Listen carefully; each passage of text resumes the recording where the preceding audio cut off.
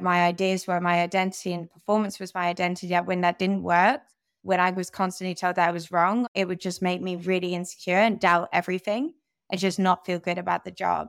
I was not good at hiding my emotions either. The team would feel there's something wrong and I just wouldn't know where to let these emotions go because I'd be told like, hey, you need to be strong for the team.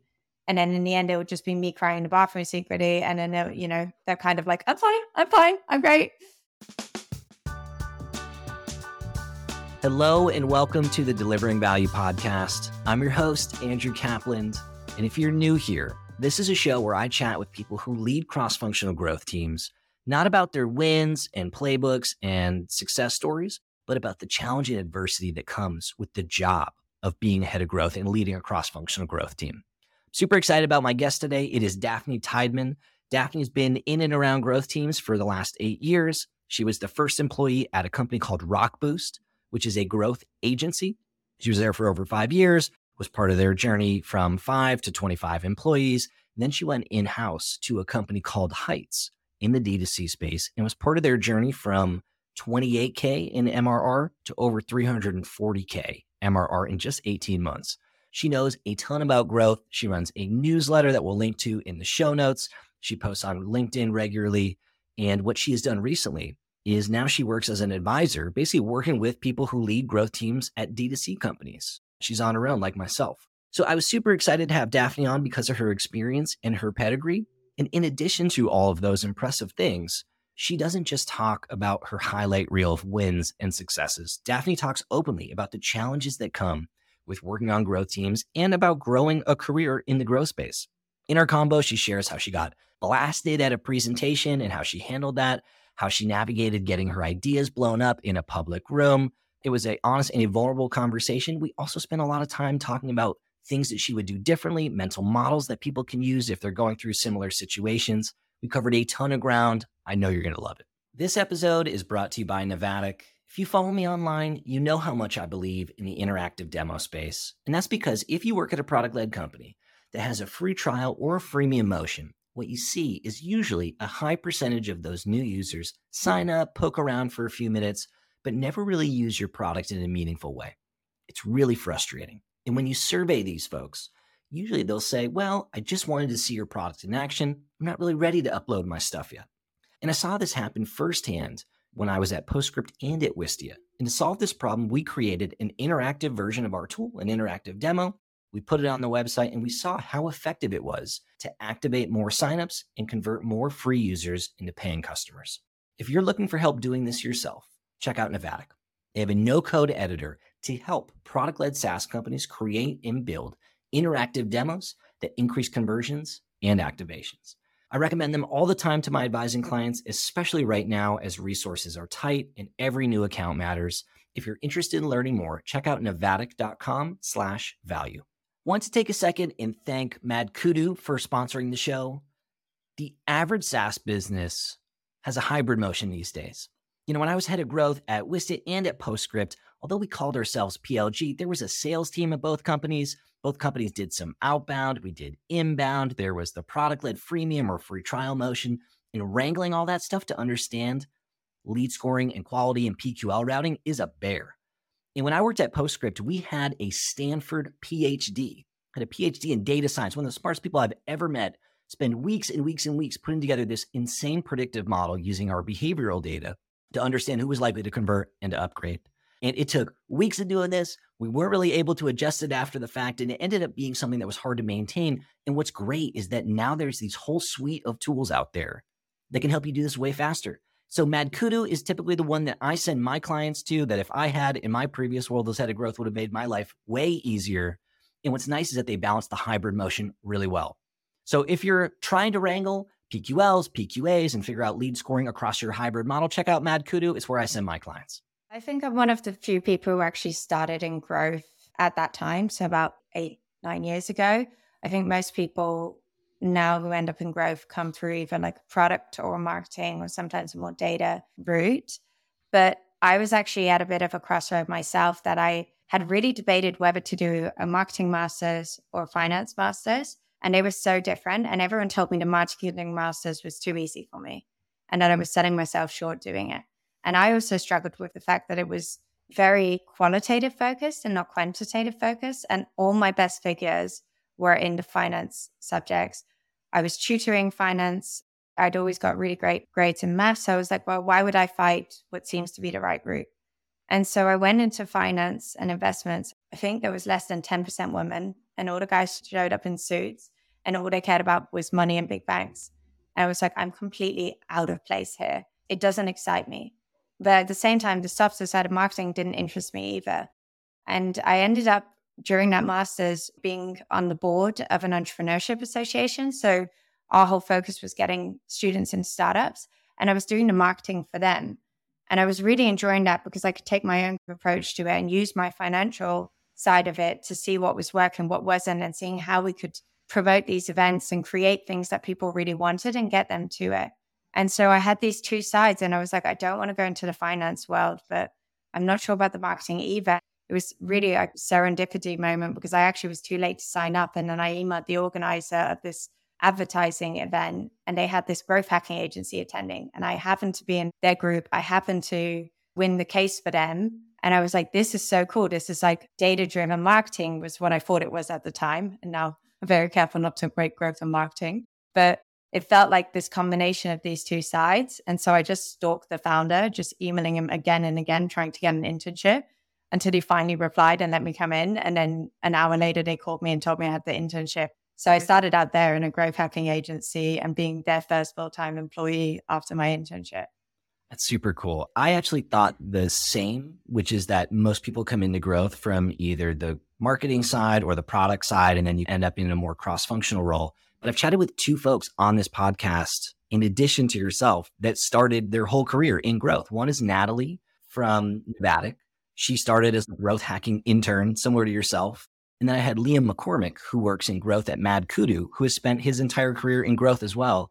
And so it's super cool. Is there a pivotal moment or person that got you into this space or impacted your journey a little bit? There was 3 co-founders of Rock Boost, the agency I was working for when it started. And one of them was solely focused on Rock Boost. The other 2 had another agency that was on the dev side, so a digital agency. And Chris Out, who I'm still very close with, I think he really got me excited about it, seeing him talk at that first event and then learning from him as he was also learning about the space and challenging each other to keep learning faster and faster. And he's one of the fastest learning people I've ever met. I think he really had a huge impact because I don't think I would have found a space without him. I also don't think I would have got as enthusiastic about it if it wasn't for like his enthusiasm through it all, about the fact that we were onto something before it was big. It felt like at the time I was really struggling always to explain what growth was. And back then we even called it growth hacking. I don't really call it that anymore. But now it's more the norm. Do you notice a difference between people who started in growth or people who've come from a different space? I don't actually know. I think it's a good thing for the space in general that you can have a career that starts in growth and then continue in the capability and layer on new skills. I think one of the challenges that I felt when I was growing up in the space is that people didn't know what it was. And whatever side of growth you came from, you had trouble breaking into the other side because people were like, well, you're a marketer, stay in your marketing lane. And it was like, well, I could do more. I have this approach and KPIs that I could impact with other tools at my disposal, not just marketing channels. And I think that that's the biggest difference, is that those folks break down that barrier faster from what I've seen. Yeah, I can definitely see that. Like I've never felt more marketing or more product because I've had the chance to work with both teams and to be able to impact an organization from both sides. But I've seen it with a friend of mine who has more of a product background and wants a more all-round role because she sees that you can't just impact it from one side, that it's hard to break through, when it should be the case that it actually is great to bring someone from that other perspective in, because they are probably going to have a different approach to the rest of the team who might then be more marketing focused, and that it doesn't necessarily need to be a bad thing that their skill set lies somewhere else, especially if you want to move your organization from more marketing led to product led, or vice versa. It doesn't happen as often, but could be. And so you said you've been working in and around growth teams for the last 8 years or so. How many different growth roles have you had during that time? The short summary is 5 years at Rock Boost, just under 2 years at Heights. And then the last year being freelance. The reality is it feels like I've had a million roles because I was working with clients as a consultant in the first role, and I was doing workshops. I was leading the team. So I was helping people with other roles. It felt like a lot of different roles. But on paper, it was basically going from intern to growth hacker to a growth team lead to basically leading the whole consultancy team and being the operational manager of the day-to-day of Rock Boost, because the founders were more focused on sales and the bigger vision side of it. And I was more with the day-to-day dealing with everything. They used to call me a horse, like head of random shit every day. I think it's something that a lot of growth people end up feeling like. I used to refer to it as jack of all trades, or the team that's like, where it doesn't fit, you give it to the team, the horse. Yeah, I like that. I've heard other people talk about it on the podcast. I think also because as a growth person, your knowledge is quite broad. You very naturally go to where there's a need to support whatever's holding the organization back. You tend to focus and zoom in on that. So it feels like your job title can change quite often. And Chris, my previous boss, was like, okay, you're head of processes. Okay, you're head of this. And it was never really an official title, but more like, hey, this is something that's really important. But yeah, that was those 3 roles. And then at Heights, I joined as head of growth because I really wanted to see the brand side and also work with a company that was close to my heart. Rockboost had grown substantially in the time I was there, and the clients were getting bigger and bigger. And that meant that there was a lot of clients that were less what I was interested in, so B2B, but also less in line with my personal values. And after my father had also passed away, I had this feeling in myself, like I really want to do something that matters and makes a positive impact in the way he did. And so it was really important for me when I was looking for this brand side, I was looking for something that had either a positive impact on either the environment or on individuals. And it's the same now with my clients. I only work with eco-friendly or wellness brands. I love that. Something that resonates with your personal values. To find that alignment, it's a gift to be able to do that. A lot of people I speak to are quite scared to do that when they're a freelancer or when they're looking for a new role. They're like, I have to take what I can take. But I've actually always had this belief that by saying no to these opportunities, the chance that you find the other opportunities is actually higher. The number of people who reach out to me now specifically because they know I'm specialized in this, they know I've worked with similar brands, is a lot higher than I think it would have been if I hadn't had that criteria. And I think it also just builds trust and authenticity when you're interviewing somewhere that you say, I'm only going for this kind of brand because this is important to me and this is what matters. I think it's easier to say than to do, but it is a really important thing to think about. What do I actually want? And being willing to say no or walk away when it doesn't match it. And there is an occasion, I'm not going to lie, there are 5% of clients who don't fall into that category. And it's usually because they're either friends running a business who I want to help out, or like they're a really interesting puzzle piece where I think, hey, maybe they don't match that exact definition. Like I did some work around growth teams for a company that helps match developers with companies in a way that they can really see all the different opportunities and find good matches. And I was like, this is helping people in another way. I really like the founder. I really like the challenge of switching from a sales-led organization to a more growth and product-focused organization. So I did end up taking that opportunity, but I try really to be critical of it. And the amount of times I do that is just less and less and less as it goes on. It's a gift to be able to choose.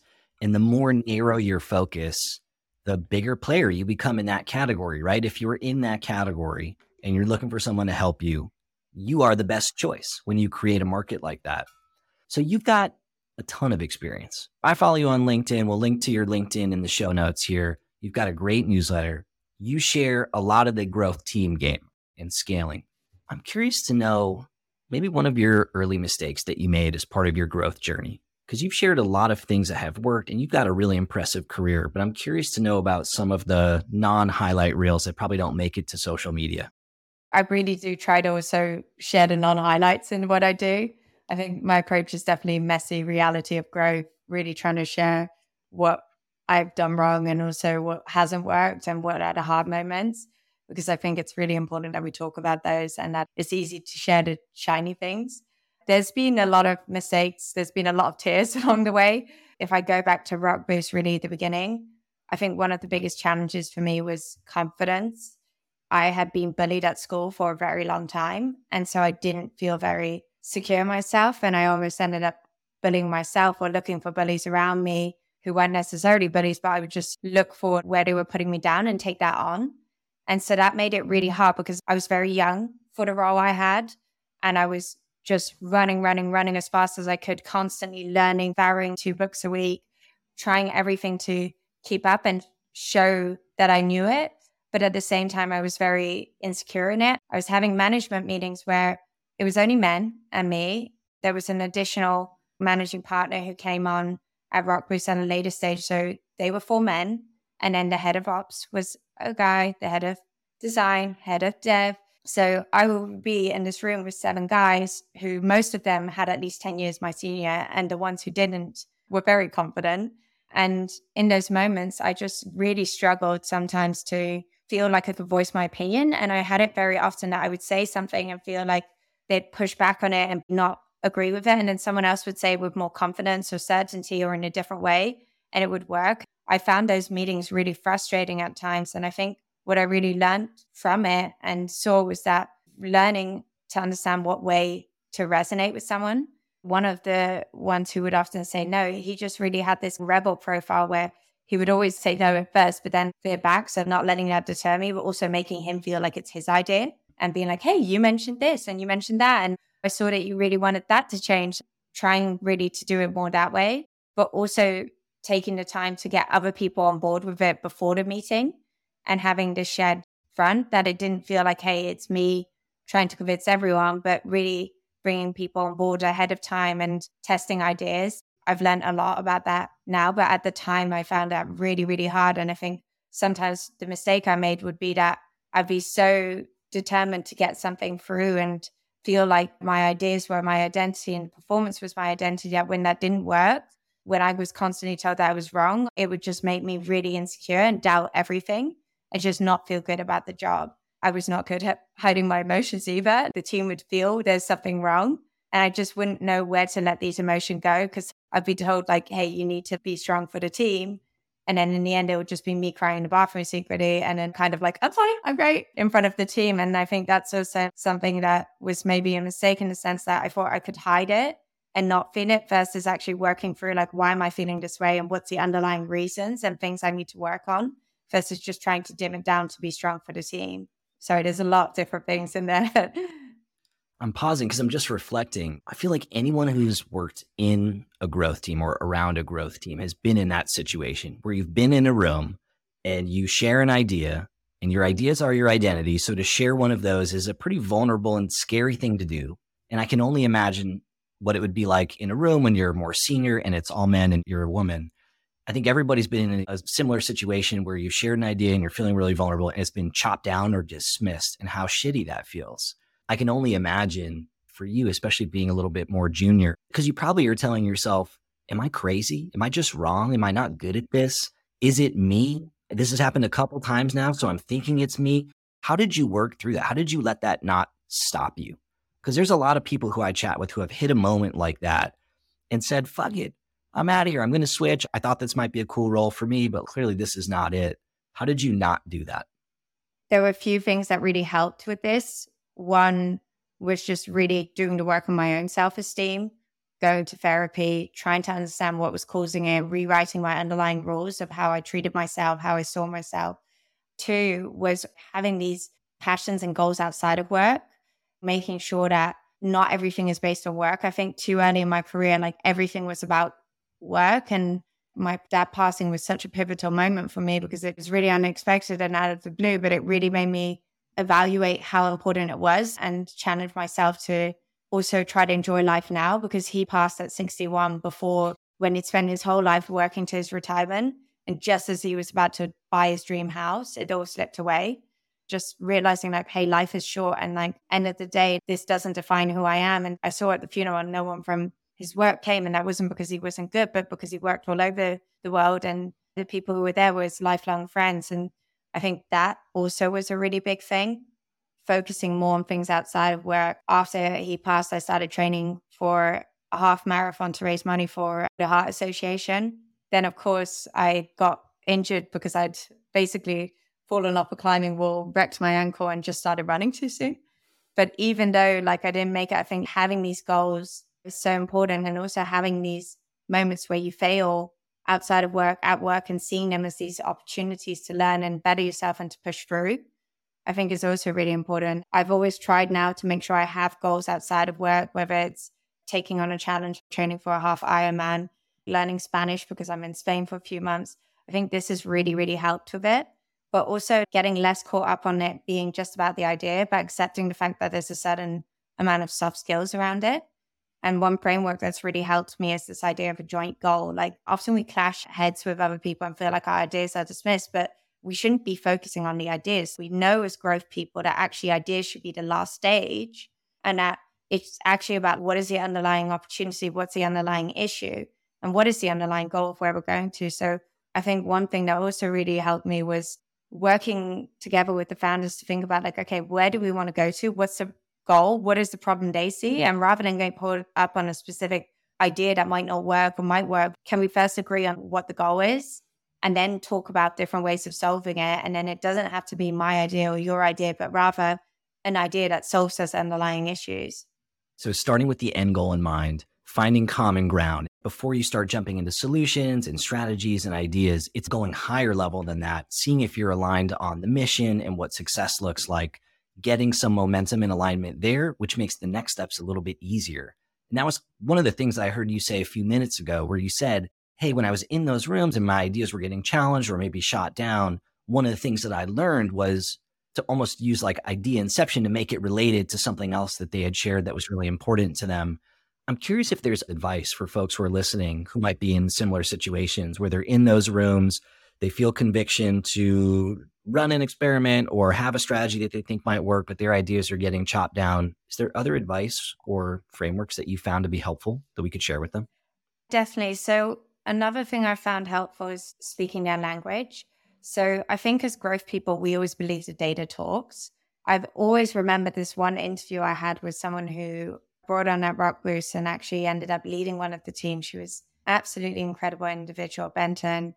She said in this first interview, she was quite a shy person. I was like, okay, how do you convince clients? And she used to say, oh, I let the data do the talking and I used the data to convince. And I realized I was doing the same. And I thought it was a really great way for her to find a way to be able to convince. And I think what I've learned now is that, yes, the data can do a lot of the talking.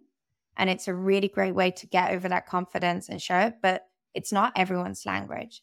You have these 3 different types of persuasions: pathos, logos, ethos. And some people are driven by more logic. Some people are driven more by emotion. Some people are driven more by reason. And we often think with these high level people, if we show them the data, they'll believe it because that's our language and that gives us confidence and gives us our voice. But that might not be what resonates with them. And I work with a lot of smaller scale startups. And those founders are often actually driven by these authorities. What are other authorities doing? So I use examples of what worked at Heights or other clients, or I use examples of well-known companies that I know they love and respect in the space.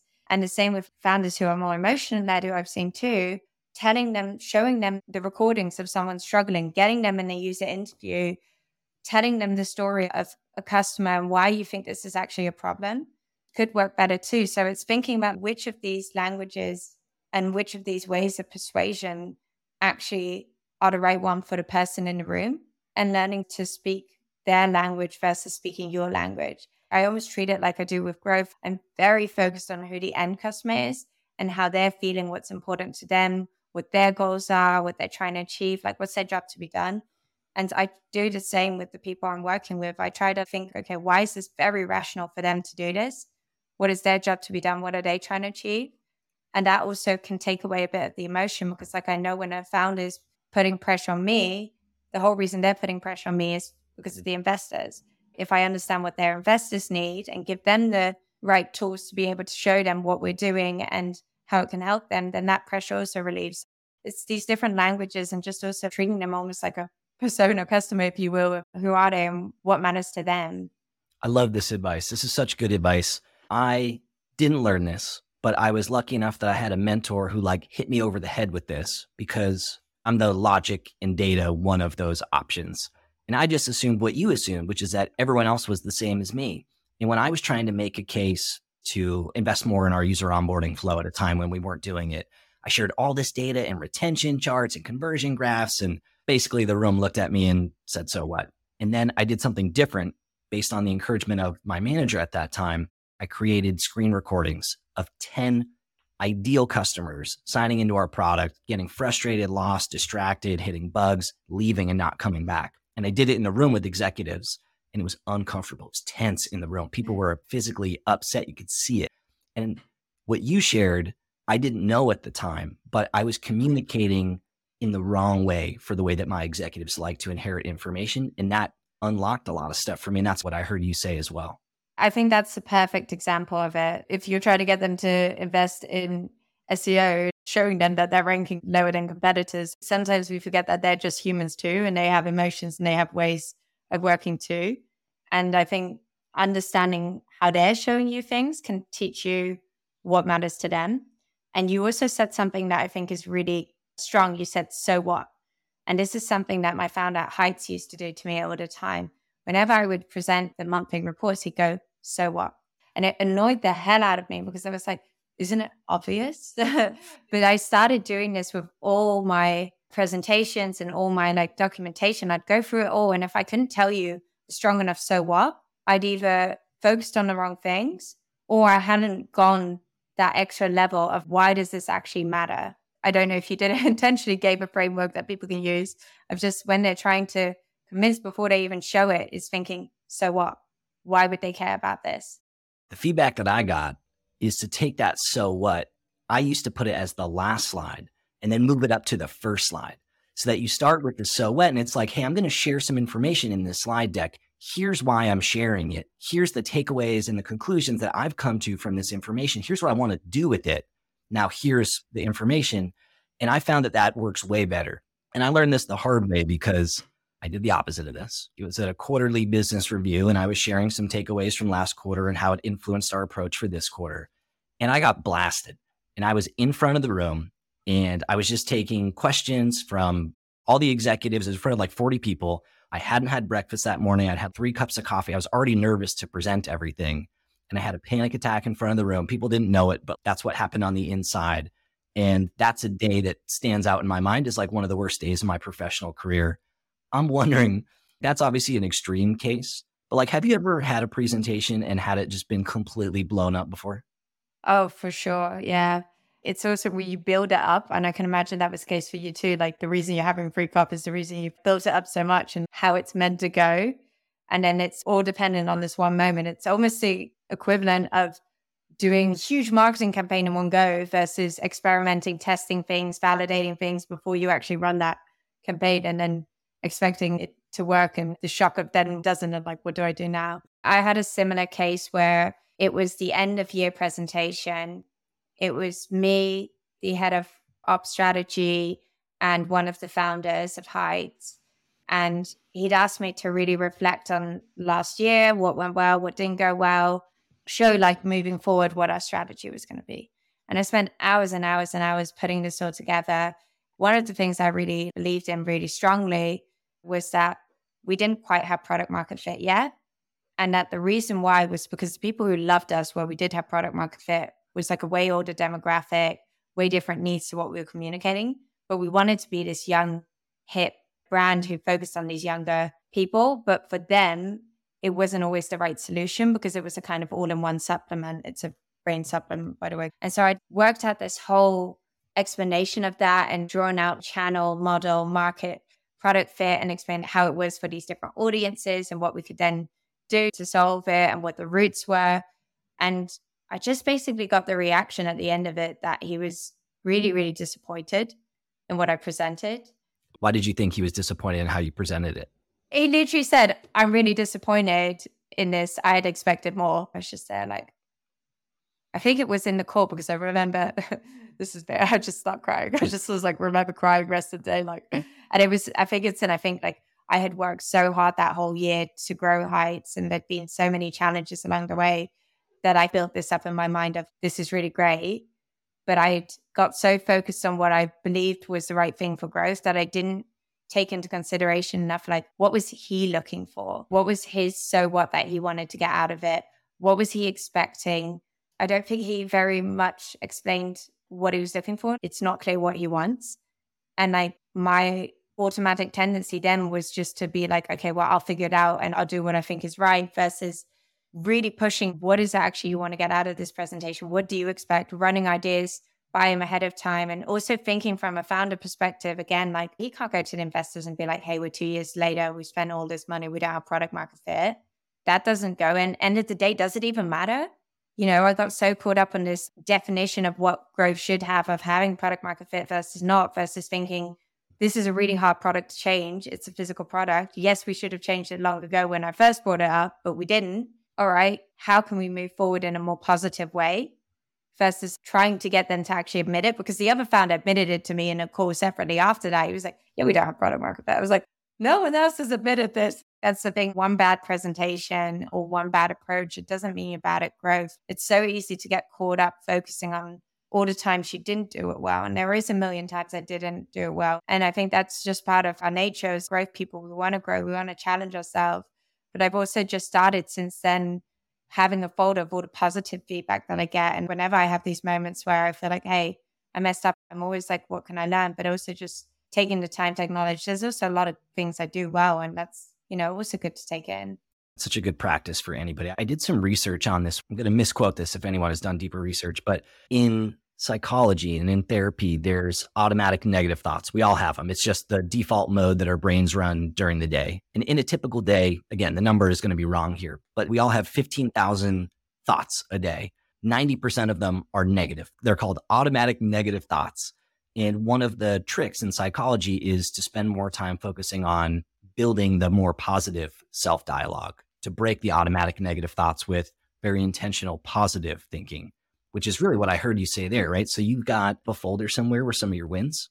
Yeah, so I had to keep a folder where I screenshot positive things people have said about my content on LinkedIn, or clients saying they're really happy with things, or results that I was proud of.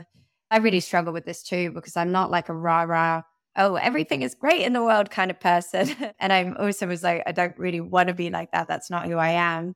What I started doing was a gratitude practice, and I don't do it every day. I think I do it 4 days out of the week. I basically spend 5 minutes in the morning writing down all the things that I'm grateful for. And I make sure that there's always on the list things that I'm grateful that I did well. Just also acknowledging the things that I'm grateful for, that I feel like I've done well. And to just really take that moment to be like, hey, give myself a pat on the back. Because also when you're a freelancer or like you're at the highest level, there's no one there who's going to be telling you you're doing a great job. And it's also their job is to basically always push at heights where anyone else I would tell the growth rate, they would find it amazing. But internally, there was always this dialogue that we weren't growing 20%, that we weren't hitting target because we were constantly pushing ourselves. It's easy to get caught on that dialogue of just what you're hearing versus trying to build that positive out yourself. I'm always trying to focus on what's in my control versus letting things out of my control decide it. And whenever I feel like something out of my control is making me unhappy, I felt like at one point I had no control of my schedule. I just try to think like, well, I'm the one who chooses when these meetings are planned. Why don't I just group all my client sessions on certain parts of the day that I can do all those meetings in one go versus having it every single day? And why don't I make sure that on Monday I don't have any meetings so I can start the day focusing on my own things and feel like I can choose where I want to focus and what's the most important. You said something that was related to something you said earlier as well, where I heard you say, I need to balance making sure that my identity is bigger than just a person who works in growth, and that a person who has a career and finding joy outside of work. I think that's something that if you work in tech, you struggle with. And for whatever reason, I find it more so in growth. Maybe it's the lack of mentorship or just the fact that we're typically solving problems a lot of the day. But I find it a really important thing to try to make sure to balance out your identity as not just someone who works in growth, so that when these things happen, that it doesn't dominate you in a way. And I heard you say that. And I also heard you say two other great takeaways that I just wanted to surface if there was other advice you want to add to it for folks. So you said one of the takeaways is if I could do it again, I'd get more feedback ahead of time so that by the time I presented this, I've already gotten the first draft out of the way, so to speak. And then also starting the win journal or the positivity journal. And then on the identity side, any other advice that you would add to that for someone who's in a similar position to work through? The thing I would add with that is doing this one-on-one with different people, because different people are going to want different things out of a meeting. And so one of the things I do in my coaching client meetings is I ask them what success will look like in 3 months' time of us working together. And then I also ask them what would be the reason we aren't successful. And what that brings out is also how different success looks for different people, which I think you can apply the framework to a meeting. Like, what does success of this meeting look like? And why would we not be successful? And then the why we wouldn't be successful highlights all the potential barriers that you need to keep in mind. Are they worried that someone isn't going to be on board with it? Are they worried that we don't have the budgets for it? Are they worried that we're going to focus too much on just one thing? That would be something that I'd add. And then in terms of further advice of that balance of work versus life, one of the things I'm more conscious of now than I was at the beginning of my career is this idea of your zone. So a lot of people say like comfort zone and it's a bad thing. Like, don't be in your comfort zone, always be out of your comfort zone. I'm just going to maybe say something completely opposite, but I actually think it's really good to have things in your comfort zone. The way I always think about growth mindset is you've got your comfort zone, you've got your learning zone, you've got your opportunity zone, each one that's stretching you a little bit further. If you think of it like the inner circles, comfort, learning, opportunity, and then you've got your panic zone, not just because you had a panic attack.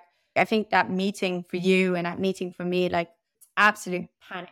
And when you're constantly in your panic zone, I can't sleep, I can't eat. I just feel like I'm buzzed on 20 coffees all day. What I used to think was like, get over yourself, have a growth mindset, don't be so stuck in your way. And that's horrible self-talk. And it also doesn't solve it. Now I'm very conscious. If I have too many things that are in my panic zone, it actually doesn't help me learn faster. It helps me learn slower because I become very stuck in my ways. I've become very focused on, I don't want to do something wrong. It wasn't my fault. You're not thinking through it. So whenever I have a lot of new things going on at work or in my personal life, I just try to make sure I add things from my comfort zone to feel good. And they don't have to be anything crazy. They can be just taking the time to read a book that I enjoy, or I really love to cook and just spending some time cooking something that I know is delicious. Right now, like I'm in Spain, I'm in a part where no one speaks English, so I'm learning Spanish. But I've always struggled with languages. And we talk also about growth and fixed mindset being different per area.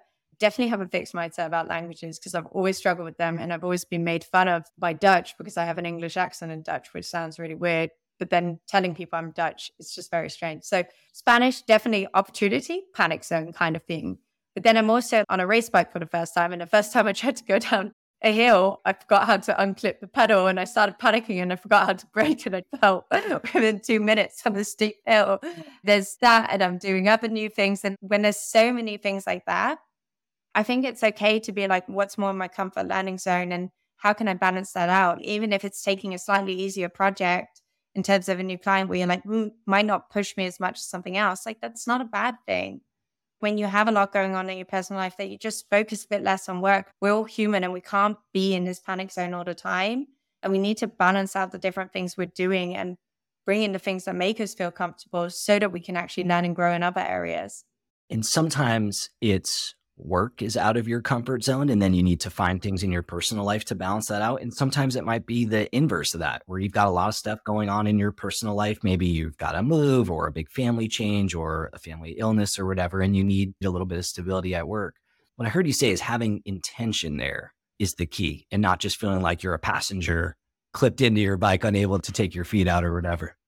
Yeah, I think the bike's a good analogy for it. It's a very nerve-wracking feeling like you can't unclip your shoes while the bike is sliding. And in retrospect, maybe I shouldn't. See, when you push yourself too far, it won't go. I've started with going down a really steep hill when I didn't even know how to brake properly on a race bike or use the pedals. I've had someone else say this once, and I thought it was really good. When someone asked their career goal, they said, actually, I've just had a kid. My focus right now is being with my family and actually not growing to the next level. And I think having those moments where we, admit, hey, maybe my career isn't the most important thing for me right now, or it never is, that's also fine. And I think one of the most important things is also talking to others about that, because you're going to find out that a lot of people feel the same, but we just have this shiny image of what we see in the outside world. And we see all these people on LinkedIn getting promotions, sharing these growth goals.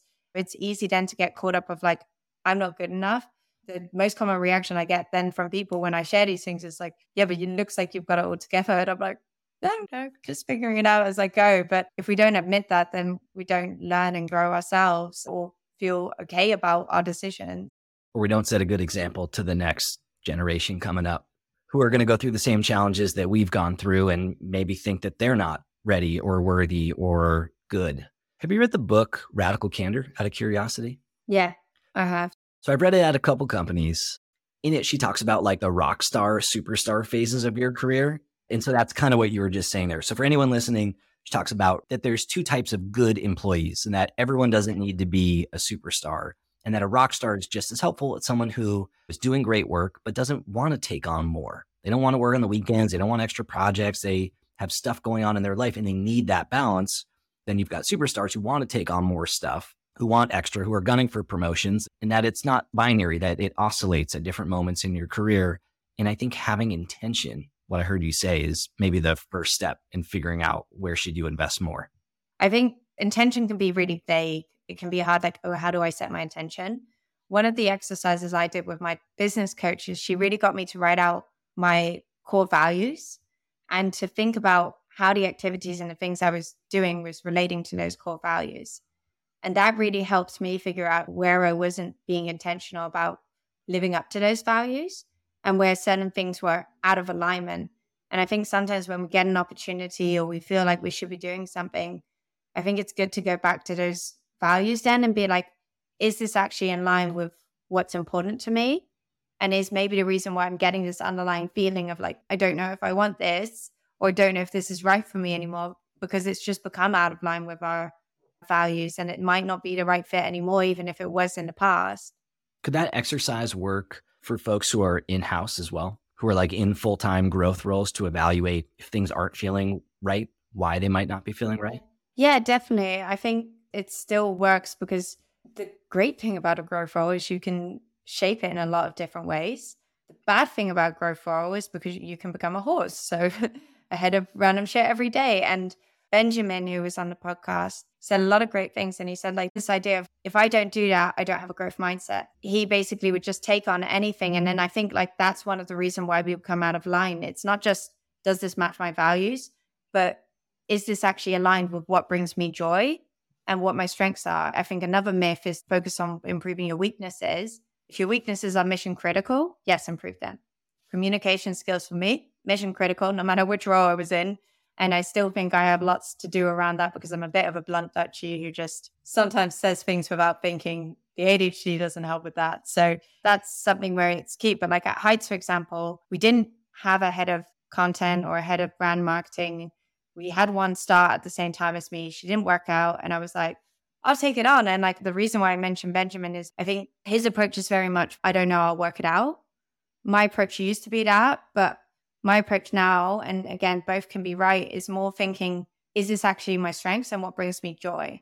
If it doesn't align with that, even if I could do it, doesn't make it sense. And I think in his case, a lot of what brought him joy was just seeing these new areas and exploring it. But I learned at Heights when I took on all that brand side, I hate brand marketing. It's not because I don't think it's important. It's not because I don't think it's impactful. The way that brands grow is interesting, but I hate focusing on podcast marketing and influencers and PR and social media. And I just don't enjoy it.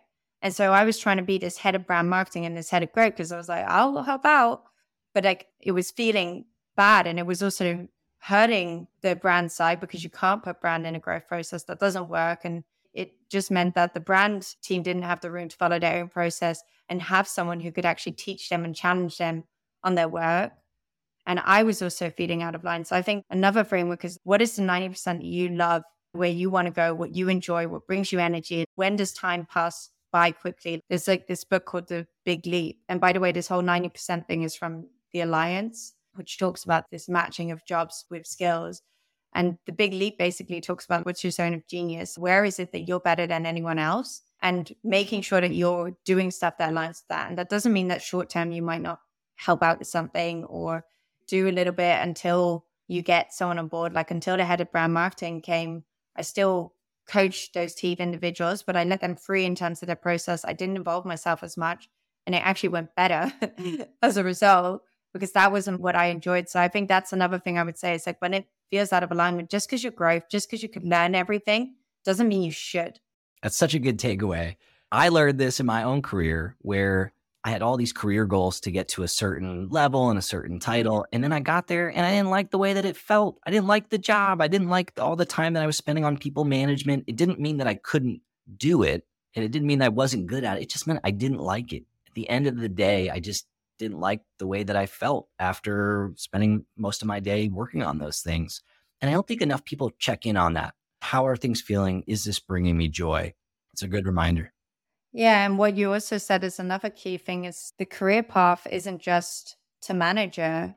It can also be specialist. And that doesn't mean, again, that you don't manage people or that you're not good at coaching or helping people, but that there's different routes to go. And I think we often get caught in this managerial route, but that doesn't mean it's the only way. You can also become a specialist and really hone your craft. And even as someone like me, who's a bit more generalist in the sense that I'm not just one part of growth, I really tried to look at what's the underlying reason why growth is slowing down for D2C brands and help them find solutions to that.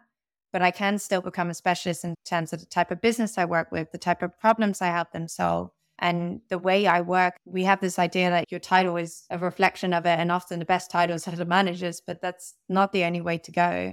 Only in engineering do we really celebrate incredibly talented individual contributors. In almost every other discipline, we celebrate people making it to people manager positions. And I don't get why that is. It's silly and it seems backwards, but it just is what it is. But that doesn't mean that you can't check in with yourself to see, am I enjoying this job? How do I spend more time on things that bring me joy? Thank you for coming on and being vulnerable and sharing some of the bumps and bruises that you've taken along the way. For folks who are listening to this and want to connect with you and engage, where can we send them?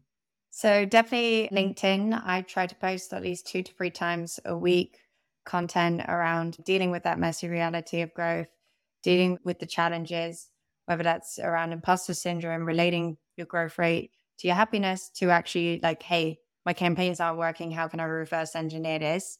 And then I've also got a weekly newsletter called Growth Waves, where I get to go one step deeper into specific challenges every single week. It is more focused on D2C, and I also share a lot of recommendations there. Every newsletter has a recommendation of either a book or someone to follow. So you also find a lot of new resources there. Love that. Thank you for coming on. Appreciate the time. Thanks so much for having me. It's been great chatting again. Thank you for listening to the pod. I hope that you enjoyed the episode. If you did, I have an ask. The biggest gift that you could give me as a small business owner and as a content creator would be a review. You know the game. You can go on to Apple Podcasts. You can go on Spotify. Leave a review. That would help me service this content to other folks who are like you. Obviously, you should subscribe to the content if you really dug it. And if there's feedback that you have for me, folks you think I should chat with, stuff that you wish I would gloss over faster, whatever it is, I'm all ears. I work in growth. You're not going to hurt my feelings. I try to collect feedback and iterate quickly. You can reach out to me on LinkedIn at Andrew Kaplan or on Twitter at @akaplan. Otherwise, hope you enjoyed the episode, and I'll see you next show.